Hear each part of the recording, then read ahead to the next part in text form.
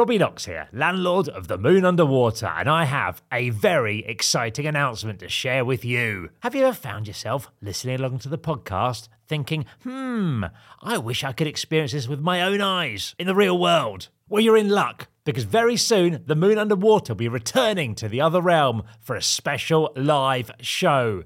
As it's such a special occasion, we thought we'd invite an equally special guest along. Joining us on the night to create their dream pub is the Edinburgh Comedy Award-winning comedian Ahir Shah. It's taking place on Sunday the 7th of April at Moth Club in London. Tickets are on general sale now. Search Moon Under Pod on socials, head to our page and click the link in the bio to get your tickets. We look forward to seeing you there.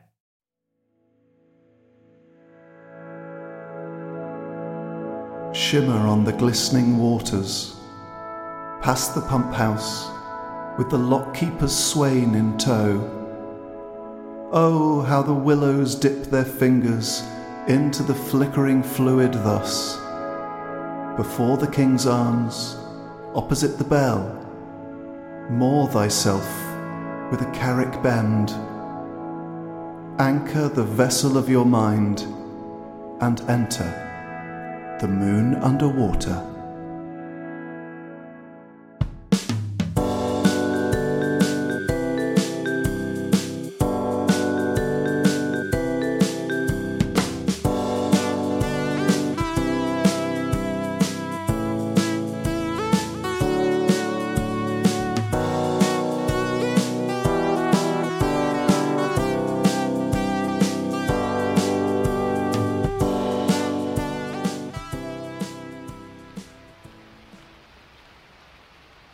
Robin, I can barely hear myself think. Oh no, what's going on, John? The sounds of the heavens this evening around the Moon Underwater. It's really? Yes, it's the clashing of the celestial cymbals. Oh yes, so some real thudding going on. Yeah, and what I can only really describe as cloud riffs. Yes, and if I'm not mistaken, John, it looks like you're wearing a mask. Oh, well, this is to protect myself against an awful lot of the interference you get from the cloud riffs. Your mask is shaped like a pint of Theakston's. Yes, I'm wearing my Theakston's mask today in order to fully, protect myself from the cloud riffs because they break out in chords that really batter the roofs. But also, because it is a pint of Theakston's, I can just tilt my head back to drink from the mask without having to use my hands. But I'm wondering if the skies here around the Moon Underwater are harbouring our guest, Robin. Could be. Did you see that flash? Yeah, that I did. Flash of enormous drums coming down through the atmos, and there he is, yes, coming in through the door of the Moon Underwater. I was right to say that the clouds were harbouring him because it's Corey Taylor from Slipknot. Oh my, I have to tell you, the picture you paint is extravagant and visceral all at the same time. I'm so appreciative. I don't think I've ever had an introduction like that before. It's pretty spot on. I like it. Visceral is a very good word to describe the effect you've had in the realm we're in, Corey. First off, I want to say thank you for taking some time to come to the correct realm, because in the other realm, you're somewhere between Estonia and Poland on tour. Yes, indeed. It's, obviously, and because of that, the Wi-Fi is a bit sketchy, and we're doing our best to maintain a nominal tone across this issue. But yeah, this was something that we were actually supposed to do a while back, so I'm glad that I actually get to do it today. Thank you for having me in the pub. You're welcome. And it wasn't a problem that you couldn't make it last time, because Robin and I just got absolutely lashed on our own here in the Moon Underwater. So that's always a good second best. Oh, there you go. Absolutely. So how's the tour going? The tour's been great. The tour, we started just over 3.5 weeks ago, and it's just been gagged every night. It's crazy. We just played Gdansk in Poland last night, and it was, oh God, it was probably 15,000 people. I mean, it was a proper gig. Were they Gdansking in the aisles? They were, yes. They were Gdansking in their seats and Gdansking on the Gdansk floor. It was there was panic on the Gdansk floor. Nice. So has this been the first tour kind of post-pandemic then for you guys? It's our first European tour post-pandemic. We've toured the States, God, 3-4 times now, which is like, I mean, guys, we've been here. Let's get the hell out of Dodge, you know? So this was one of those tours we were really, really looking forward to. We've missed playing here. God, it's just been, and the response, I mean, from day one, it was just out of control. I mean, the first show was in Bucharest, and I mean, they were shaking the ground, and we were just like, well, okay, they obviously missed us. This is a good reaction. It's a good problem to have. So, yeah, it's been so satisfying, man. Thank you. So, Corey, your body is in Poland. Your mind is obviously here in The Moon Underwater, but your heart is very much in Britain. And I just want to read to you something you said in an interview about the UK. You said to your British fans, "My friends, let me just say that whenever you feel down or fucked, and whenever you feel like the whole world is getting ready to bend you over the washer out back and give you a buggering, just remember that you've got a huge fan in Corey fucking Taylor." Lovely words. Well, you know, I mean, I was actually found that quite moving. It's very, I was going to say, I mean, it's a very vivid picture, and it's, you know, I'm obviously known for my poetry. It's visceral. It is very visceral. I feel like today's word is visceral because it's in describing the viscera that's all over the walls now, and it's fucking insane. Yeah. So when did your love affair with the UK begin? Do you remember the first time you came over? Oh, well, vividly. Yeah, it was 1999. Or no, I take that back. I was actually there in 1997. I actually celebrated my birthday there in 1997. I was over there recording a song with a very good friend of mine, Stella, who is best known as the founder and singer for a band called Sister Soleil.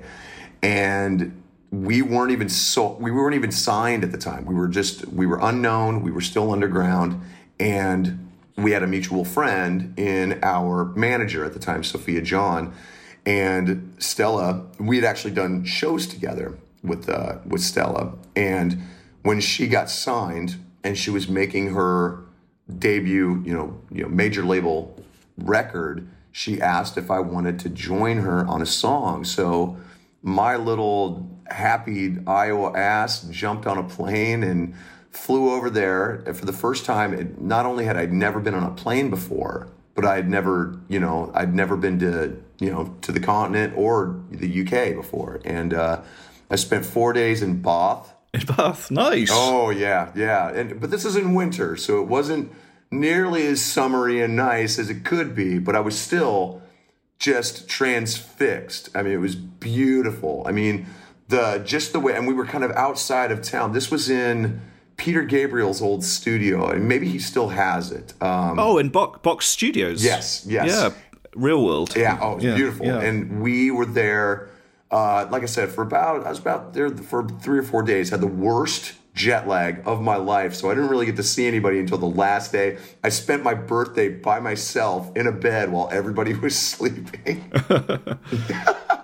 I went downstairs and stuck a cigarette in a piece of bread, and I was like, "Happy birthday to me." But it was beautiful, man. Like I walked around like by myself, basically, because I'd be up at the crack of dawn, and I'd walk around a little bit, I'd check it out, and in the winter, the fog across like the old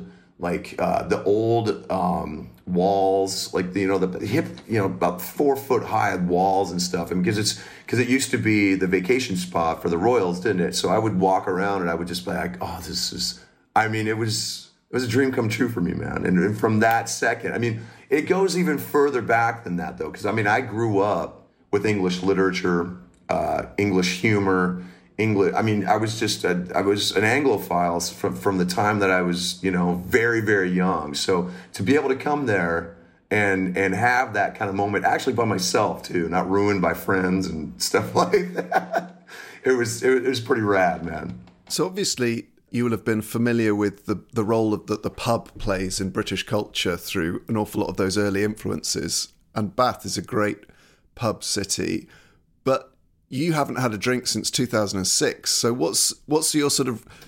2010, actually, because I started drinking 2010. again. Yeah, but that's, but 12 years. But I have a very vivid memory of all of it, so this will be easy. Right. Oh, that's good. That's unusual. Like, since you stopped drinking, are bars and pubs a bit of a sort of weird place for you? What's your relationship like with them? Do you avoid them, or do you have tactics for sort of getting through nights out and stuff? I mean, it's, the first few years is weird, because you realize quickly how much a part of your personality booze has become.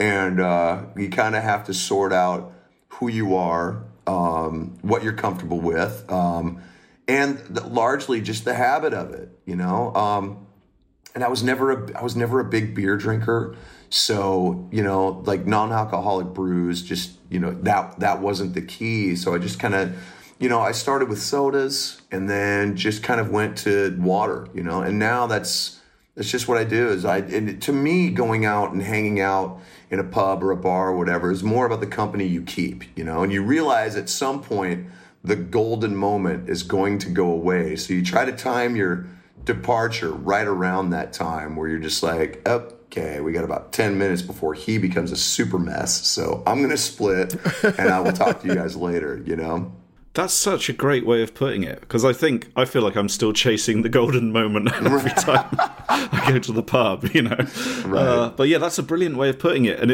as soon as you have that self-awareness of like, well, things are going to go a bit downhill now, then that's kind of a really good thing, right? And I try not to Irish goodbye everybody, like you just split, because I only did that really when I was drinking.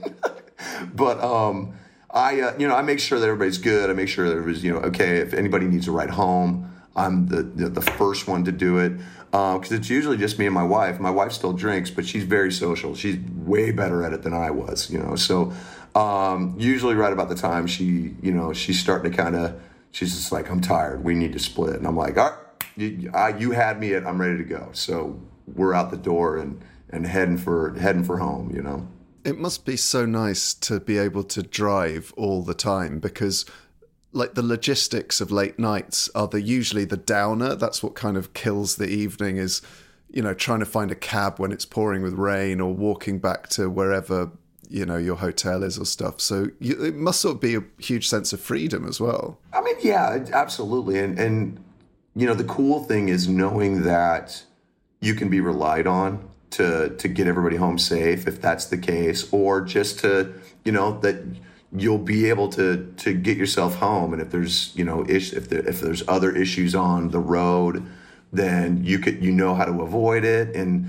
it's just being cognizant and being aware and knowing that, especially where I live in Las Vegas. So it's messy 24/7. So it's just like, just trying to maneuver. It's almost like being in GTA real life, So I try to maintain a constant speed and a good direction. And yeah, it's cool. I never thought I would be okay with being sober.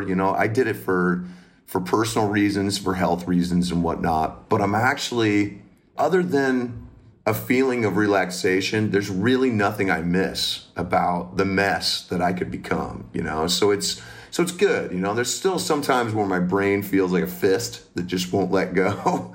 But, luckily, good company and like a really good night out can help you do that naturally. And I hate to sound like a hippie like that, but it's so true, No, but that's great. And obviously you don't drink now. And other Slipknot tours now, a lot more mellow than they were in terms of like what you do after the show? Like, I'd love to know the most unslipknot thing you guys all do. Like, do you watch Antiques Roadshow together when the masks are off or something like that? Well, not together. We try to. We stream it separately, and then we come together. It's like, can you believe that thing was worth that much? You kidding me? Yeah, so. Check out, did you see the lithographs? Oh my God. From 1600? We're going to create a pub with you now, Corey, which will be the venue of your great nights out and hopefully some golden moments. So my first question about this pub is, what influences on it are American and what are British? What's it going to look like? Ooh, let's go. For me, the aesthetic, especially the indoor aesthetic, will have to be, and this is my masculine inner hunter coming out. It's like dark woods, like good varnished oak, like comfy booths, because I hate tables that can be moved around. They're never sturdy. There's always like 3 or 4 matchbooks underneath them to keep the damn legs straight. Yes. So, yeah, booths all around because you can sit, you can chat, all of your friends can get in, and then straight chairs if anybody wants to join your booth. Like it's, you can have a couple of tables kind of in the middle and whatnot, but I want booths for everybody. I want everybody to be comfortable, and I want everybody to be able to kind of sit and kind of kick back and be able to make eye contact and have great conversation. Because for me,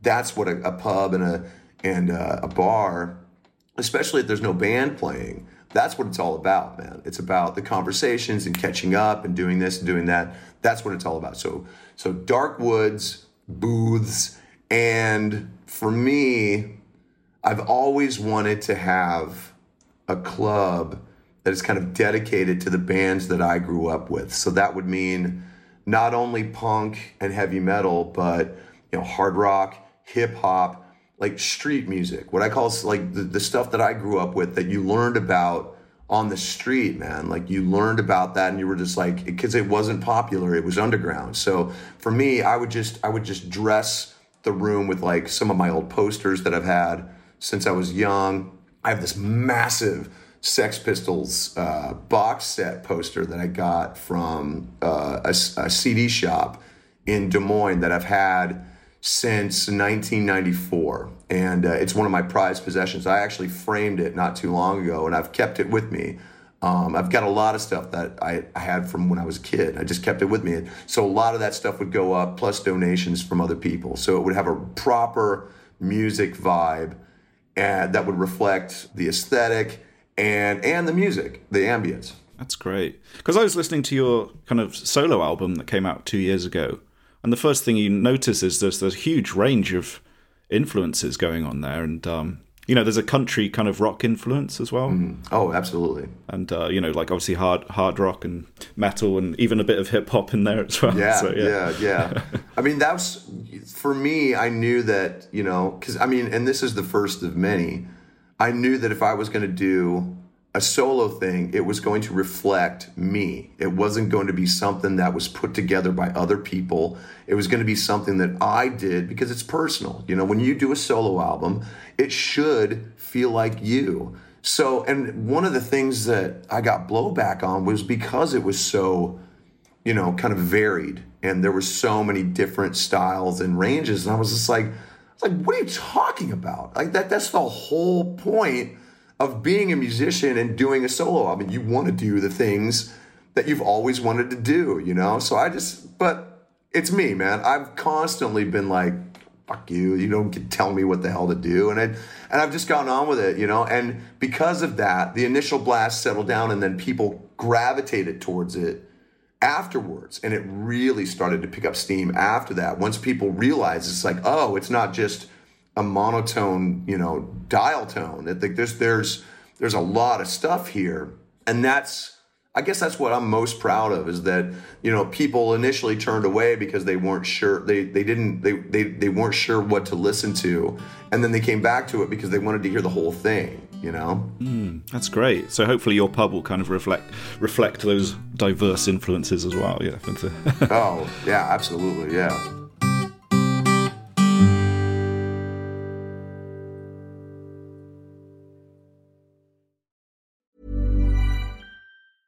As a person with a very deep voice, I'm hired all the time for advertising campaigns. But a deep voice doesn't sell B2B, and advertising on the wrong platform doesn't sell B2B either. That's why if you're a B2B marketer, you should use LinkedIn ads. LinkedIn has the targeting capabilities to help you reach the world's largest professional audience. That's right, over 70 million decision makers all in one place. All the big wigs, then medium wigs, also small wigs who are on the path to becoming big wigs. Okay, that's enough about wigs. LinkedIn ads allows you to focus on getting your B2B message to the right people. So, does that mean you should use ads on LinkedIn instead of hiring me, the man with the deepest voice in the world? Yes. Yes, it does. Get started today and see why LinkedIn is the place to be to be. We'll even give you a $100 credit on your next campaign. Go to linkedin.com/results to claim your credit. That's linkedin.com/results. Terms and conditions apply. Hey, I'm Ryan Reynolds. Recently, I asked Mint Mobile's legal team if big wireless companies are allowed to raise prices due to inflation. They said yes. And then when I asked if raising prices technically violates those onerous two-year contracts, they said, "What the f*** are you talking about, you insane Hollywood ass?" So to recap, we're cutting the price of Mint Unlimited from $30 a month to just $15 a month. Give it a try at mintmobile.com/switch. $45 up front for 3 months plus taxes and fees. Promo rate for new customers for limited time. Unlimited more than 40 gigabytes per month. Slows full terms at mintmobile.com. Thousands of people listen to The Moon Underwater every week, and we can help deliver your brand message to targeted audiences. So if you want to be part of The Moon Underwater and connect with engaged audio listeners, get in touch. Just email sales@audioalways.com and find out more about how podcast advertising and sponsorship could work for you. That's sales@audioalways.com.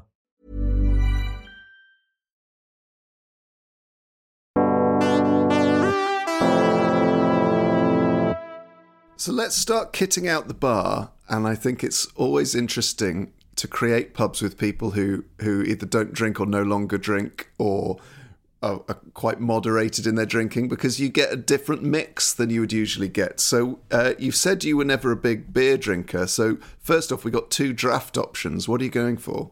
Well, the two that I really enjoyed back then, obviously Guinness. You've got to have Guinness on tap, and the Guinness on tap only really tastes good when you're on the island. So that's the place to have it. So obviously my pub would be on the island. So there you go. On the island of Ireland? No, on your island. It's a hot potato in which you're talking about. Yes. So on the British Isles. Let me bring it back. When I started drinking Guinness was in Des Moines, and it was never on tap. It was always in the bottle.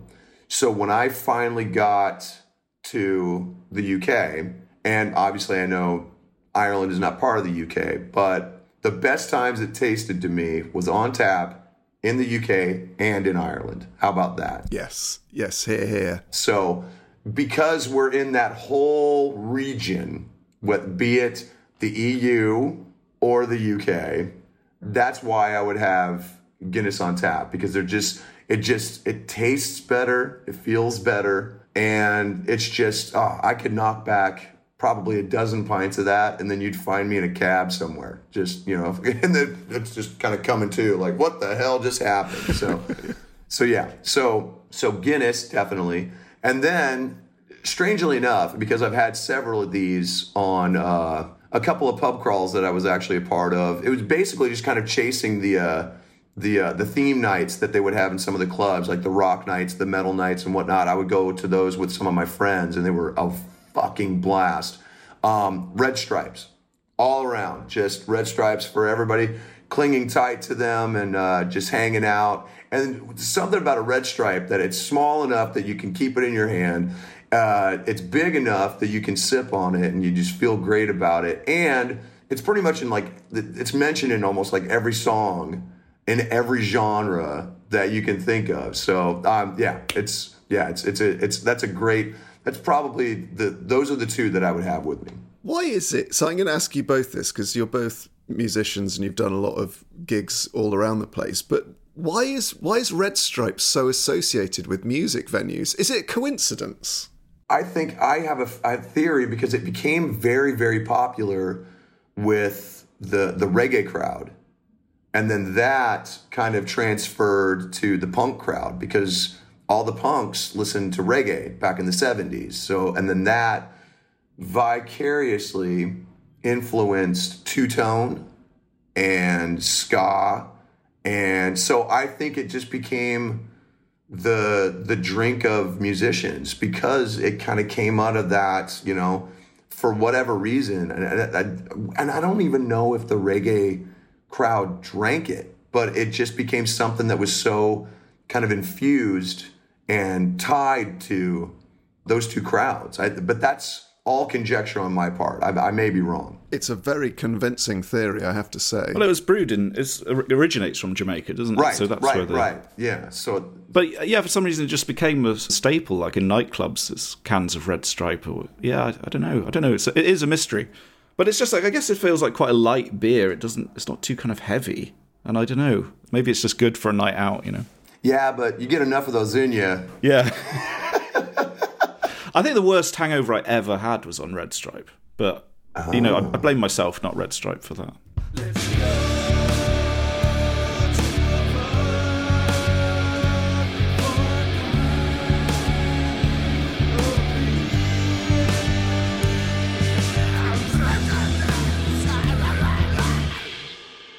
Okay, so we've got UK and Irish Guinness on draft. We've got Red Stripe. We also need bottles and cans. You get 2 bottles and or cans. Corey, what are you going for? Ooh, that's a damn good question. Bottles of... I'd probably go with a Beck's. Beck's, to me, because there was always that kind of contingency of like, what's better, Beck's or Heineken, Rolling Rock, and like all this crap. But Beck's had the edge because the bottles were bigger. Oh, we're talking about big bottles of Beck's, are we? Oh, yes. Yeah, so, yeah. It's interesting that you've gone for Red Stripe, which is the sort of the drink of the music venue, and Beck's, which is the drink of the dressing room. Yeah. For some reason, whenever there's like bottled beer provided in dressing rooms, whether it's a theatre or a comedy gig, they seem to go for Beck's. I think it's because you get more value. You just, you know, it's the same price. You get bigger bottles, especially if it's an act that they actually like having in their club. You know, like it's like, oh, we got to give them the big guys. You know, I mean, but hey, be lucky because in America you just get American beer. And this, really, you weren't a fan of American beer at all? No, really? Christ, it's like drinking your own piss. It's garbage. I mean, it's come on a long way since the kind of, you know, the Budweiser and stuff, but yeah. Well, now you're not partying unless you're White Claw wasted. So I guess White Claw is the Zima of the 20s, you know? God, yeah, I don't. What is White Claw? I see it in memes, but have no idea what it is. White Claw is pretentious bullshit, is what it is. I have no idea, and I've watched some of my friends drink it. I kind of side eye them hardcore. I'm just like. I'm such a judgy dick, though. I'm going to look up White Claw in my... Oh, it's one of those... Rob, it's one of those, like, hard seltzers. Yeah, that's it. Oh, right. So it's basically like sparkling water with flavouring and alcohol. Oh, right. That sounds horrible. It's a slightly stronger LaCroix, basically, or La Croix. It's an Alco Pop for the TikTok generation. Corey, you're kitting out the bar with... So far, it's all been alcohol choices. Is there anything for you, or are you going to be on the water? Well, you know, I mean, listen, I'll never turn down a good bottle of water. Hydrate. That's why I still look like this, you know? Keeps all the crap out of my face. Your skin is incredible. You know what? And I appreciate that. Thank you so much. My wife will love that because she's the one that's been on me. It's just like... It's outrageous. I don't look like I'm almost 50, do I? No way are you almost 50. You look younger than me. I'll be 49 this year. Christ, I've got to stop drinking. And I'll be 50 next year, dude. Like, for real. Yeah. Maybe do the masks have exfoliating properties as well? Maybe that could be... Well, mine does. Yeah. I put camphor and velvet inside mine now, so it's just slowly but surely. But it must create like a little sauna for the face. So it's almost like the sweat must kind of cleanse your skin. No, it's gross, dude. Like I take it off and I look like I've stuck my head in a septic tank. It's pretty brutal. Yeah. Wow. Well, God. you have one more bottle and or can before we move on to the pub quiz this week. So far you got Beck's, Red Stripe and Guinness. Yeah, so for me, I'd probably go with, I got to do Iron Brew. Nice. I mean, I have something for me, man, Yeah. I get the bubble gum down me, It's so hard to explain what Iron Brew tastes like, isn't it? To It is. someone who's never tried it, how would you describe it? I did, and it's weird because I tried explaining it to my son the first time he came over to the UK with me, and this was years ago. And he was a big soda guy, and I've never really been a big soda guy. I go for the weird sodas, like I go for like Iron Brew, Dr. Pepper, like because you just can't describe what the hell it is, but it just doesn't taste like regular crap. And I was trying to describe to him. I was like, okay. The medicine that dad gives you when you're snotty and you blah, blah, blah, blah, blah. And he's like, yeah. He's like, okay, now take that, add a shit ton of sugar, and then dissolve some Big League Chew in it and stick it in a bottle with some bicarbonate soda. You shake it up, and that's Iron Brew for you. And to my shock, he didn't want to drink it. It's one of the few things that it is its own flavour. So you would say this is an Iron Brew flavoured, like sweet or ice cream or whatever. You couldn't describe it any other way than with its own name. I mean, the closest thing I can even think of is like orange sickle. The orange sickle, like the orange creamsicles? That's the closest. But even then, it's not really.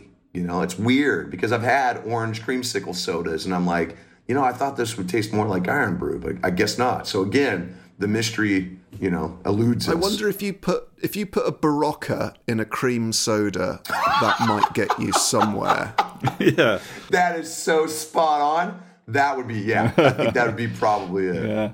Well, superb selection so far from Slipknot's Corey Taylor. We've got Guinness, Red Stripe, Beck's and Iron Brew in a pub full of golden moments with its dark woods and its varnished oaks, its fixed tables, which is crucial because we're avoiding all the beer mats under the wobbly leg syndrome. And also, the booths are there to inspire great conversation, and it's dedicated to the bands Corey grew up with, including, but not limited to, the Sex Pistols. I'm personally hoping for a little Queen section, maybe that I can donate some Queen paraphernalia, maybe a little poster of Frank Zappa on the toilet, in the toilet. Oh, I have a great handbill from when he played San Francisco way back. I want to say it was the mid-'70s.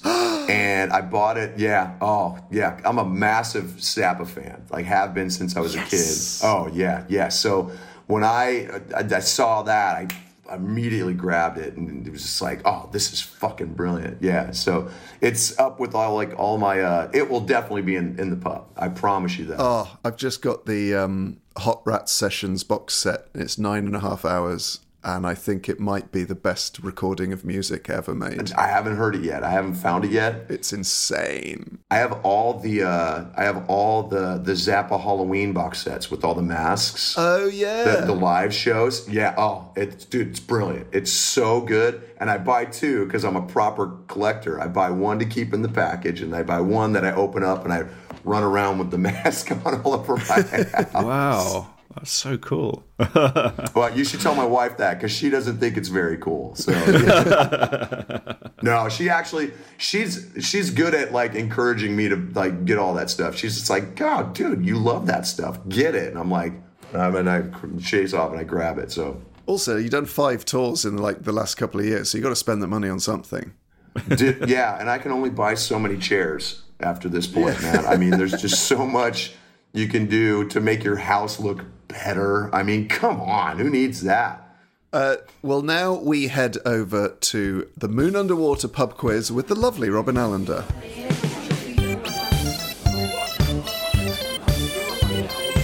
Okay, everybody, pens out, eyes down. It's time for the quiz. He played for Zimbabwe, but he was born in South Africa. I know Alaska is bigger. That wasn't the question. Put your phone away. Right, Michael Jackson's Funky Monkey have been deducted 5 points. Thanks, John. Yes, and it's Metal Night at the Moon Underwater because this week's quiz is about subgenres of heavy metal. In each question, I will list 3 subgenres, 2 of which are real, and 1 of which is made up, and you simply have to tell me which one I invented. Does that make sense? So far. How do you think you'll do? Do you think you've kind of got an encyclopedic knowledge of metal, or is metal just one of the many genres you kind of listen to, do you think? Yes and no, because I just look at everything as fucking heavy metal, you know? Like, I'm not trying to chop it up. I mean, listen, I will do my best, but any of the options that you give me could sound palatable. Let's put it that way. Like, we'll just see what happens here. That was the problem I had when I compiled the quiz, as you'll see. So anyway, I'll do the questions now, and then we'll do the answers in part 2. So question 1, 3 subgenres of metal: unblack metal, medieval metal, and precious metal. Which is the one I made up there? Unblack metal, medieval metal, and precious metal. Okay. Question 2, Viking metal, thronecore, music inspired by Game of Thrones, and pirate metal. So Viking metal, thronecore, and pirate metal. And question 3, the last question, is ambient death grind, death and roll, and blackened crust. So ambient death grind, death and roll, and blackened crust. Jesus Christ. Can you repeat that last one for me? Because it's just there's a lot of syllables in there and I'm not sure. Yeah, sure. Okay, the first one, so it's ambient death grind, death and roll, as in rock and roll, but with death instead of rock, and blackened crust. Superb quiz from the lovely Robin there, and Corey looks to the heavens for inspiration for his answers, but we will have to leave you on those metallic tenterhooks before revealing the answers. Folks, if you would like to help support this podcast, head over to moonunderpod.com and click on the link to the Patreon, where you can get many benefits, including a bonus monthly podcast, Behind the Cellar Door, also advance warning and access to live tickets. So, for example, like the things we did up in Edinburgh and the run we did in London. So head along, chip in, keep this old girl going, but we will see you back for part 2 very shortly with Corey Taylor.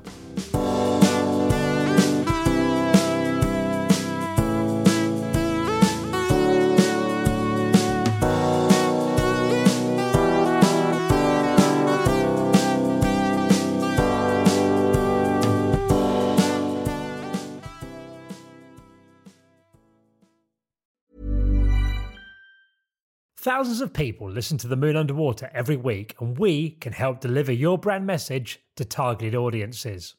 So if you're to be part of The Moon Underwater and connect with engaged audio listeners, get in touch. Just email sales@audioalways.com and find out more about how podcast advertising and sponsorship could work for you. That's sales@audioalways.com.